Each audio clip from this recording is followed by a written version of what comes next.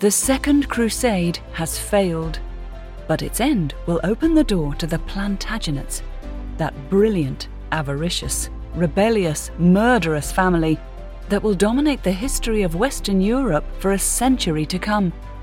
Here's their story, so riveting that we still are fascinated by it 900 years later.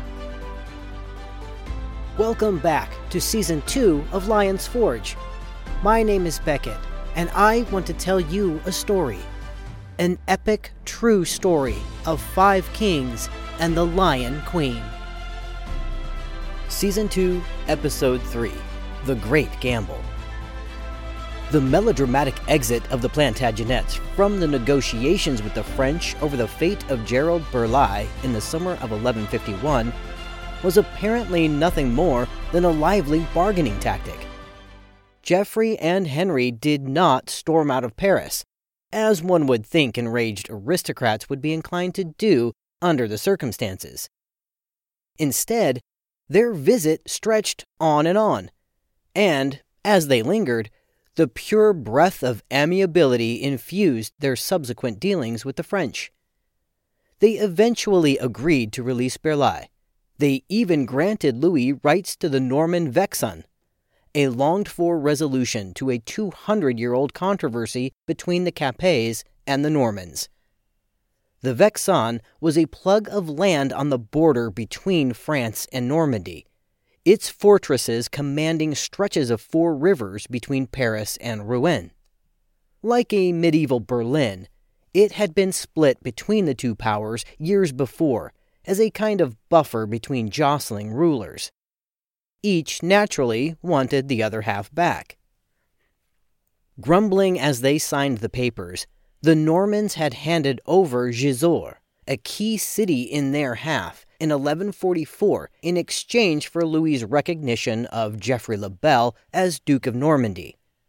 Now, 7 years later, the same Normans quite readily signed the papers to give up the rest, so that Geoffrey's son Henry would be acknowledged as Duke of Normandy in his father's place. But all of this politicking was just background murmuring compared to the stealth bomb that was about to go off behind everyone's back. Somehow, sometime during the Plantagenet's stay, it's commonly accepted that Alienor selected Henry, some 9 years her junior, the son of her rumored lover, as her next husband, and that Henry chose Alienor as his wife. Most unfortunately for us, the curtains that persistently cloak Alienor's life descend again, and just when we would most love to see them shoved aside. She was already famous throughout Christendom for everything from the Aquitaine to Antioch. Still beautiful, an heiress queen who had been to Constantinople, to Rome, to Jerusalem, who had watched starving men eat dead horses in the winter mountains of Anatolia. She had told a king and a pope that she wanted to be shed of her wedding vows, yet she was still married, without a clear path to the annulment she wanted. She had given birth only to girls. Her reputation was neither chaste nor dutiful. She was the Duchess of Aquitaine, and would escape the role of Queen of France if she had her way. He was 18 to her 27, the son of the handsomest man in Europe and an imperial mother who happened to be a decade older than her husband. He was newly Duke of Normandy, would be Count of Anjou sooner than anyone expected, and might well one day be the King of England.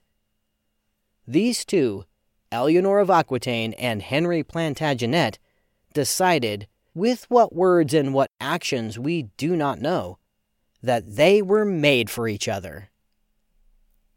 As far as we can tell, her current husband, Louis Capet, King of France, knew nothing of it. If he had, the story would probably have played out very, very differently. The impact of their secret meetings, their murmured conversations, and carefully guarded messages that we can never witness was profound. As we've already seen, the aristocratic couples of 900 years ago parted with notable frequency. But the prime mover was invariably a husband wishing to be done with a barren, disappointing, or otherwise insufficiently attractive wife. Certainly no other queen had ever tried to detach herself from a royal husband until Alienor of Aquitaine. She single-handedly decided to take the Aquitaine, an immense territory, and all the wealth it contained, from the grip of one kingdom and bestow it upon another. It was overpowering and shocking, disruptive and frightening, unforgettable. Here was a woman as determined, as proud, and as driven as any man. Minds across Europe were staggered. No one would forget it, and thinkers, poets, and historians would struggle to comprehend it for centuries to come. The shock of what happened to Louis and to France is apparent in the troubled contemporary descriptions of how it came about, what caused it. Most of the quote-unquote explanations point to some variation of the carnal Eve, the wanton, headstrong, heedless woman who puts her own wayward impulses above the good of either family or nation. As the chronicler Gerald of Wales wrote in his History of Britain, almost all the greatest evils in the world have arisen from women. One after another of the observers piled on.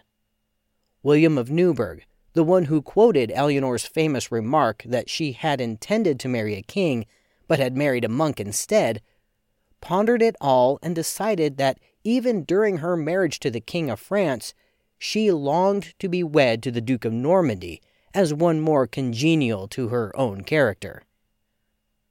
Walter Map, the chronicler who called King Stephen an idiota, insisted that Alienor cast what he described as glances of unholy love upon the strikingly vigorous young Henry. Other gossip, recycling rumors that dated back to Raymond of Antioch and even to William IX and Dangerous, whispered that Henry was the seducer, stealing a not unwilling Alienor from the pallid Louis. Gervase of Canterbury was certain that Henry was enticed by the woman's power and wealth, and emboldened by her willing response. No one gave either party to the affair credit for mature, considered thinking, one must say. Yet Alienor and Henry, however breathless at the newfound existence of the other, had to sit back and contemplate what they were proposing.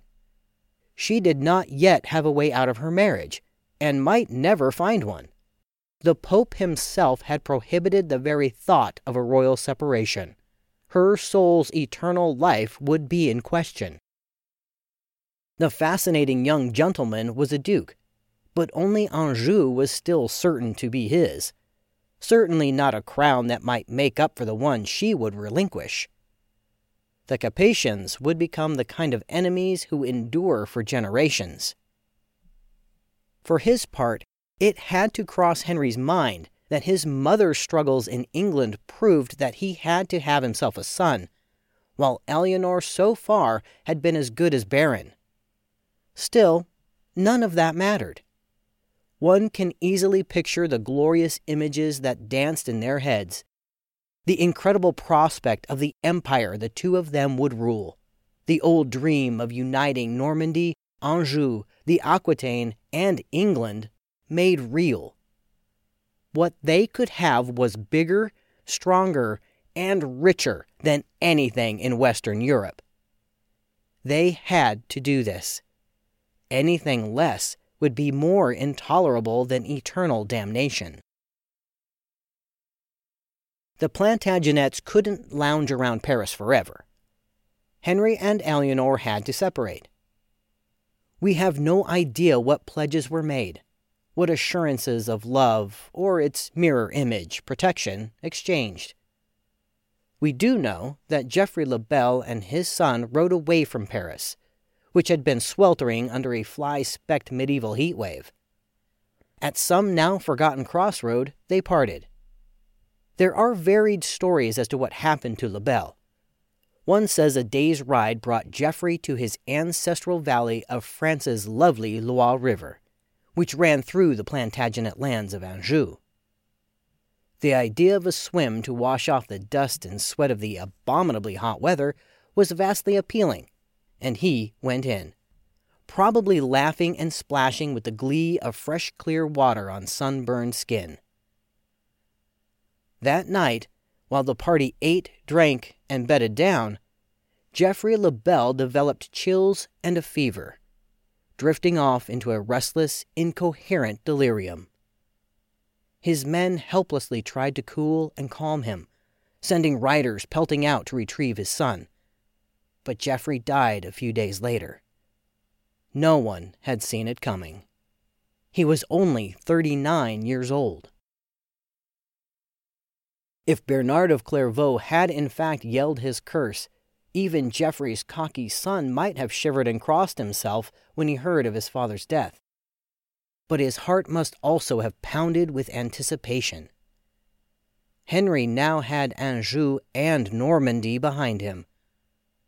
If Alienor could give him the Aquitaine, he would take England. He knew it. As for Alienor, by now her obsession with freedom from Louis must have been unendurable. The King of France, meanwhile, had made an interesting decision of his own, although at first no one quite realized it.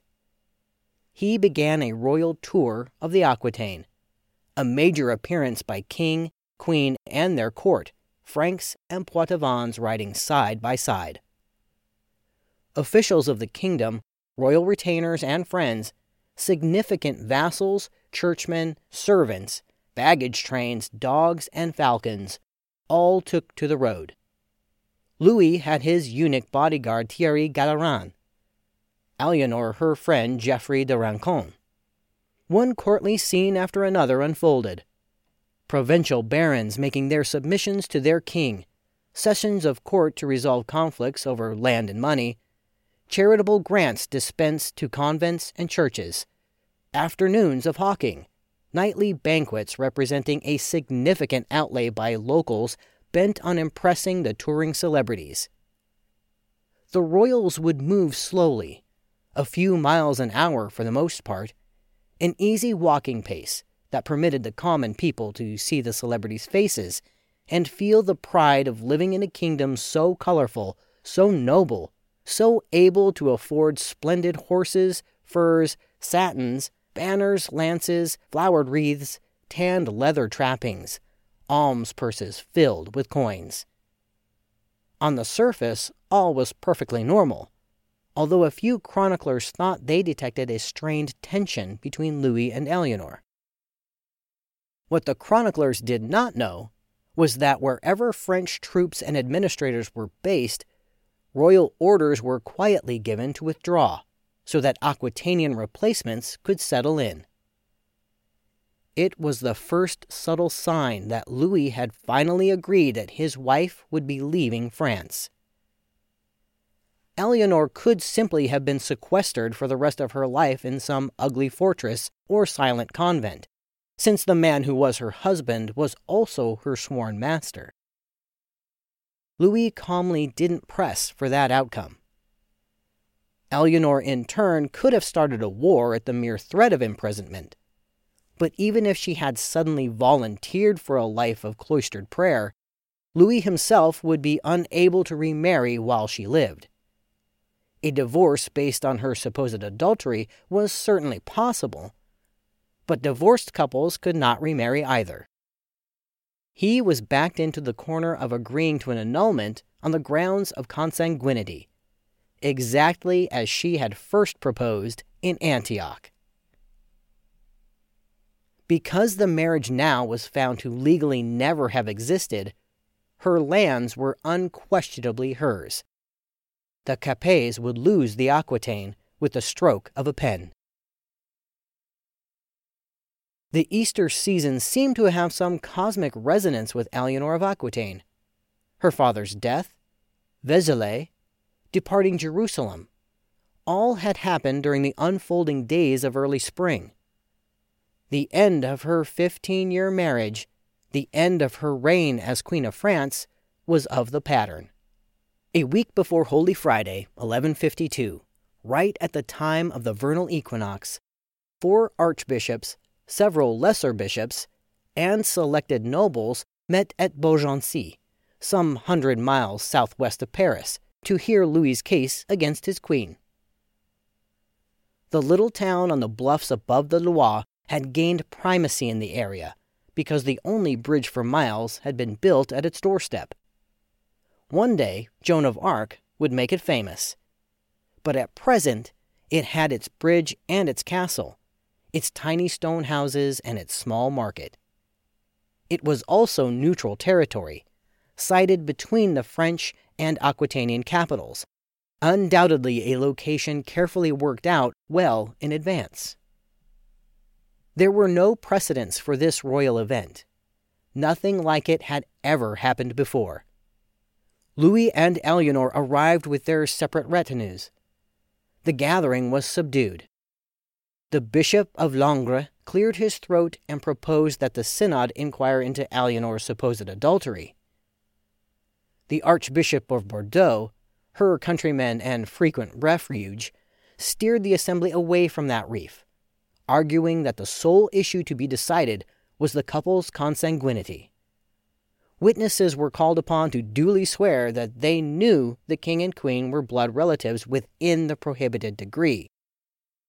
The Archbishop of Bordeaux went on to formally request the king's oath that Alienor's lands would be restored to her and that she would not be prohibited from marrying again. In turn, she pledged fealty to Louis as his sworn vassal, required to ask for his approval of any future marriage. Because the marriage had been contracted in good faith, the royal children, 7-year-old Marie and her toddler sister Alix, were declared legitimate. They would remain in the king's custody. Quill pens scratched over parchment documents. Pale spring sunlight filtered through narrow windows. Birds sang in the still bare chestnut trees. Boatmen swore as they rowed their barges upriver. The Archbishop of Sens said the words. The royal French marriage was over. They could not know it, but Louis and Alienor would never see each other again, although as sovereign rivals they would be entwined for the rest of their lives. It would seem that William X's dynastic gamble of marrying his daughter to the Capets had played its last hand. And so it was that Alienor of Aquitaine, the former Queen of France, now forever free of Paris, rode with her liegemen toward their beloved capital city, Poitiers. The idea of the coming summer, with its golden southern warmth, poetry laughingly recited through long evenings of indigo twilights, good food and good wine pulled them all. The town of Blois was on the way, the seat of the House of Blois, whose most famous current member was King Stephen of England. The Duchess's retinue intended to spend the night at a local abbey. That plan failed. Someone thought to send word that young Theobald of Blois, an adolescent son of the resident count, had dreamed up the idea of kidnapping Alienor before daybreak. We know that thefts of unmarried, or even married women, were not a shock to the House of Aquitaine. But Alienor must have felt some exasperated surprise that she was already a target of juvenile second sons before she had been single even 2 days. The group hurried on from unexpectedly dangerous Blois, making for the land called Touraine, a delightful holding of Henry Plantagenet's, known for its forested beauty and happy people. They intended to cross the Pretty Creuse River, picturesque enough that Claude Monet would paint it 14 times in his day. Another crisis flared. Word this time was that Henry's brother, another of the apparently limitless Geoffreys of the day, irrepressibly ambitious at the age of 17, was on his way to grab Alienor at the ford. Cursing with annoyance, the Aquitanians dodged yet again. This Geoffrey would eventually die childless. His failure to snatch Alienor could be said to have ruined his life. For her part, having avoided abduction twice in 2 days thanks to pure good luck, Alienor might well have thought with happy relief that God blessed her, regardless of her forsaken marriage. Home, finally home, she installed herself in her grandfather William's Maubergent Tower in Poitiers, the very place where he had bedded her grandmother, La Dangereuse, with such unalloyed pleasure. For a few weeks, Alienor can be seen in the historical record in her own right, busily re-establishing herself as Duchess of the Aquitaine and freeing her country from lingering Capetian control. Favored barons were given papers attesting to new hunting rights or gifts of castles to cement their enthusiasm for the change in government. The one document we have no record of is, naturally, the one we want most: the communication with Henry saying, "Now." She knew what she was risking. Alienor and Henry, Duchess of Aquitaine and Duke of Normandy, owed personal fealty to Louis Capet. Indeed, both had sworn vows of allegiance to the French king, she just weeks before at Beaugency. The bridal couple was accordingly obliged to ask Louis's permission to marry. Of course, they did no such thing. Instead, on Sunday the 18th of May, 1152, 2 months after her annulment, they were married in the cathedral at Poitiers, the royal bride dressed in fashionable red. This time, there was no audience of 1,000 noble guests. The two were wed quite simply.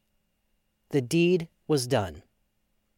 Alienor had remarried with such speed and to such a man that Suger, if still alive, would have dropped writhing to the floor the instant he heard of it. Louis and his court were speechless. She had taken the entire Aquitaine, its people, its ports, its rivers and forests, its farmland and vineyards, its feudal relationships, and all its wealth, and handed it over to the Plantagenets. To those with the wit to be amused, the fact that this marriage required hasty dispensation from agreeable clerks would produce considerable hilarity. Alienor and her new husband were every bit as closely related as Alienor and Louis had been. Nor were they alone. Pious Louis's next wife would be more closely related to him than Alienor had been. They were close in other ways as well. Within 6 months, Alienor would be pregnant with their first child. William X's gamble was not, after all, quite played out. And so we come to Henry Plantagenet, half French and half English, half descended from William the Conqueror, half from the devil-bred Counts of Anjou, born under the sign of Pisces. His astrological symbol was that of 2 great silvery fishes, one heading upstream, the other pulling down. Among other difficulties attending Piscean life, it is said by astrologers that romance plays havoc with them.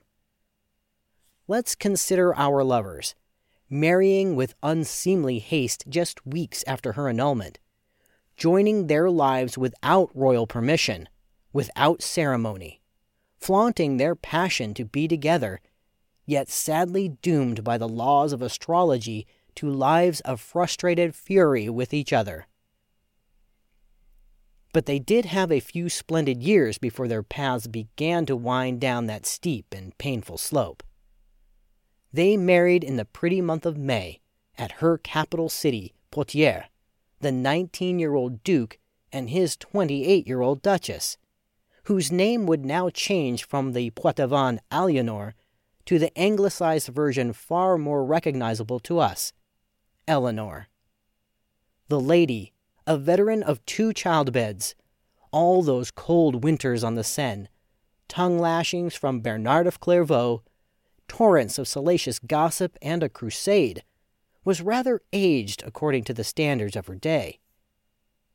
Even so, the troubadour Bernard de Ventadon, a lifelong admirer, described her at the time as a true noblewoman, beautiful and charming. Her groom, on the other hand, had more in common with the forest boars he loved to hunt than with the prince of a romance. He wasn't tall, considered even in that era of shorter men to be of only middling height, with a barrel chest and short red hair, fair freckled skin, gray eyes, and muscular arms that ended in calloused hands used hard for everything from swinging a sword to mending his own tunics.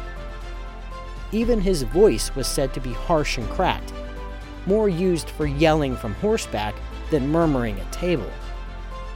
No, Henry Plantagenet was no Geoffrey le Bel, but just the same, as we will shortly see, he was utterly compelling. We've come to the end of our story for the time being. I am Beckett Arnold, narrating from the book Lion's Forge, adapted for us by the author Karen Markle-Nab. A big thank you to Francis Butt for voicing our introduction. If you like what you hear, please give us a rating, follow our channel, and share us with your friends. Most importantly, please join us again January 8th for the next episode of Lion's Forge, available everywhere you get your favorite podcasts, streaming on YouTube with video episode trailers, and on Facebook, where you can ask questions, leave reviews, and interact with me. Until next time, thank you for listening.